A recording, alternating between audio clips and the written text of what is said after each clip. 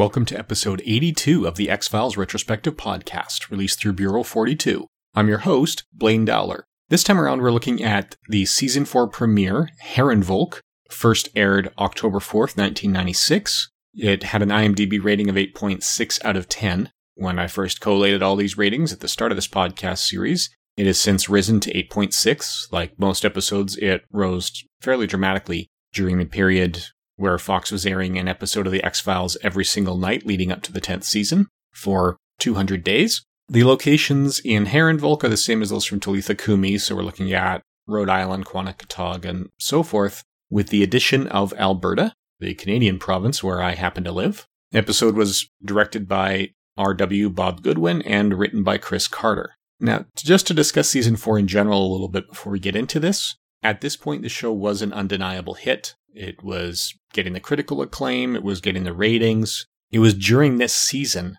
that they decided that the Fight the Future theatrical release was going to be happening, and it was written during this season and filmed between seasons 4 and 5. More and more people were aware of the show as pop culture references to the series were getting more and more common in multiple outlets. We'll go into that in more detail in October, January, and June. And this also brought Glenn Morgan and James Wong back to the writing team for this season, as the Space Above and Beyond series that they'd left for had unfortunately been cancelled. It was actually a fairly decent series. Now, this episode eventually comes back to the cliffhanger ending from Talitha Kumi, but it starts in the pre-credits teaser with a scene in Alberta, where a TELUS employee is working on some communication lines. TELUS is the actual telecommunications monopoly here in the provinces of Alberta and BC.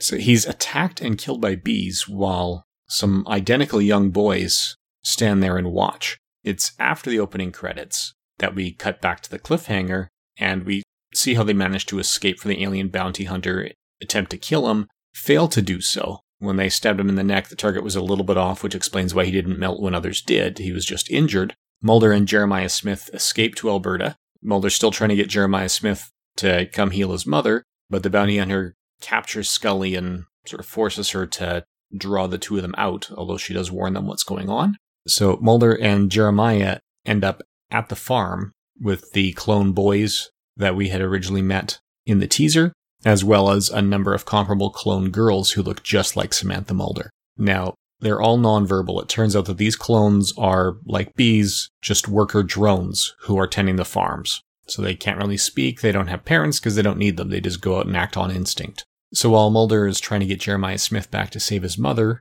Scully continues her investigations into the database that Jeremiah Smith and the other Jeremiah Smiths had been collecting, and discovers that it's actually a database of genetic tagging of everyone who has ever had a smallpox vaccination. Ultimately, this Jeremiah Smith escapes, but the cigarette-smoking man manages to get the alien bounty hunter to heal Tina Mulder. The episode itself is generally very good, although I do feel the pre-credits scene feels a little bit out of place, not picking up on the previous cliffhanger. Structurally, I think it would have been better off early in the season finale in season 3, but I don't know if they'd had this specific idea at that time. But establishing the bees is a big part of the mythos, and that starts here. Now, getting into our newest feature, the science introduced in this episode that we hadn't previously seen was the science of actually having bees genetically engineered as a means of delivering a virus to the general population. Well, is that possible?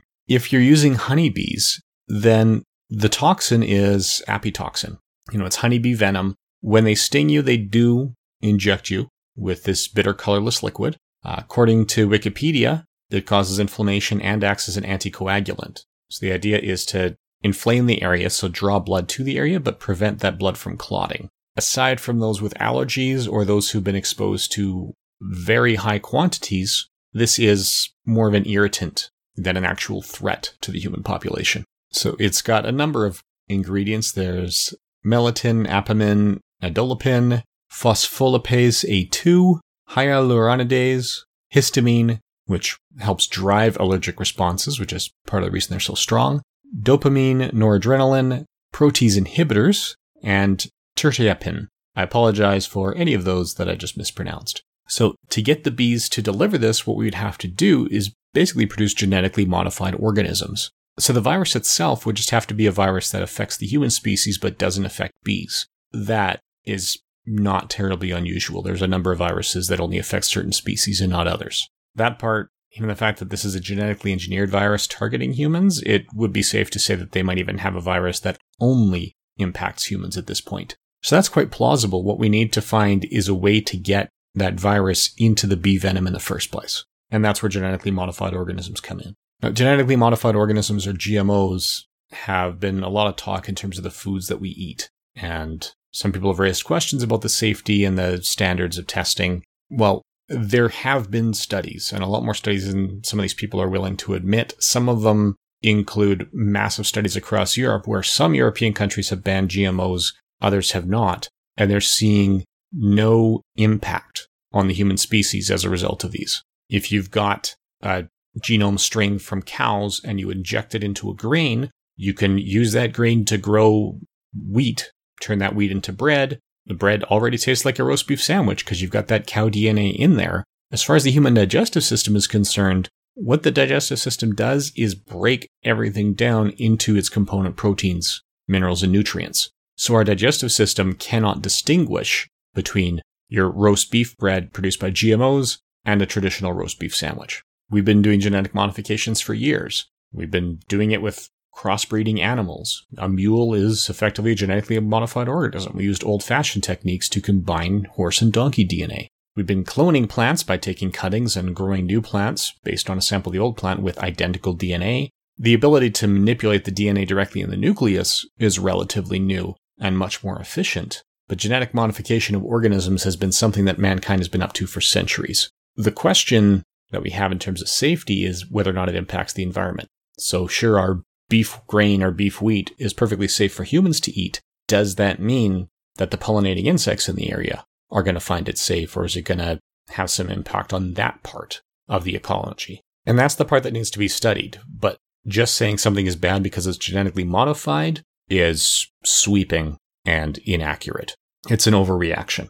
I mean, viruses in nature have been constantly genetically modifying organisms. Evolution is based on genetically modifying organisms. It's just a natural process rather than artificial, which does not automatically make it better. If we were to ban all genetically modified organisms on the spot, as some people are advocating, we'd be issuing a death sentence to the vast majority of the diabetic population because the human species cannot produce enough insulin to provide their needs without the use of genetically modified organisms. But in any event, that pretty much wraps up what we have here. In 2 weeks' time, we'll come back to look at the second episode of the season, which is Home. Now, this is the one with the peacock family. It is one of the most disturbing episodes of the series, so just giving you a heads up. In the meantime, please feel free to rate this and any of the shows you listen to on iTunes and on Stitcher. It really does help the shows get noticed. You can share links to friends who you think may be interested, and send feedback to Bureau42podcasts@gmail.com. Finally, thank you for listening.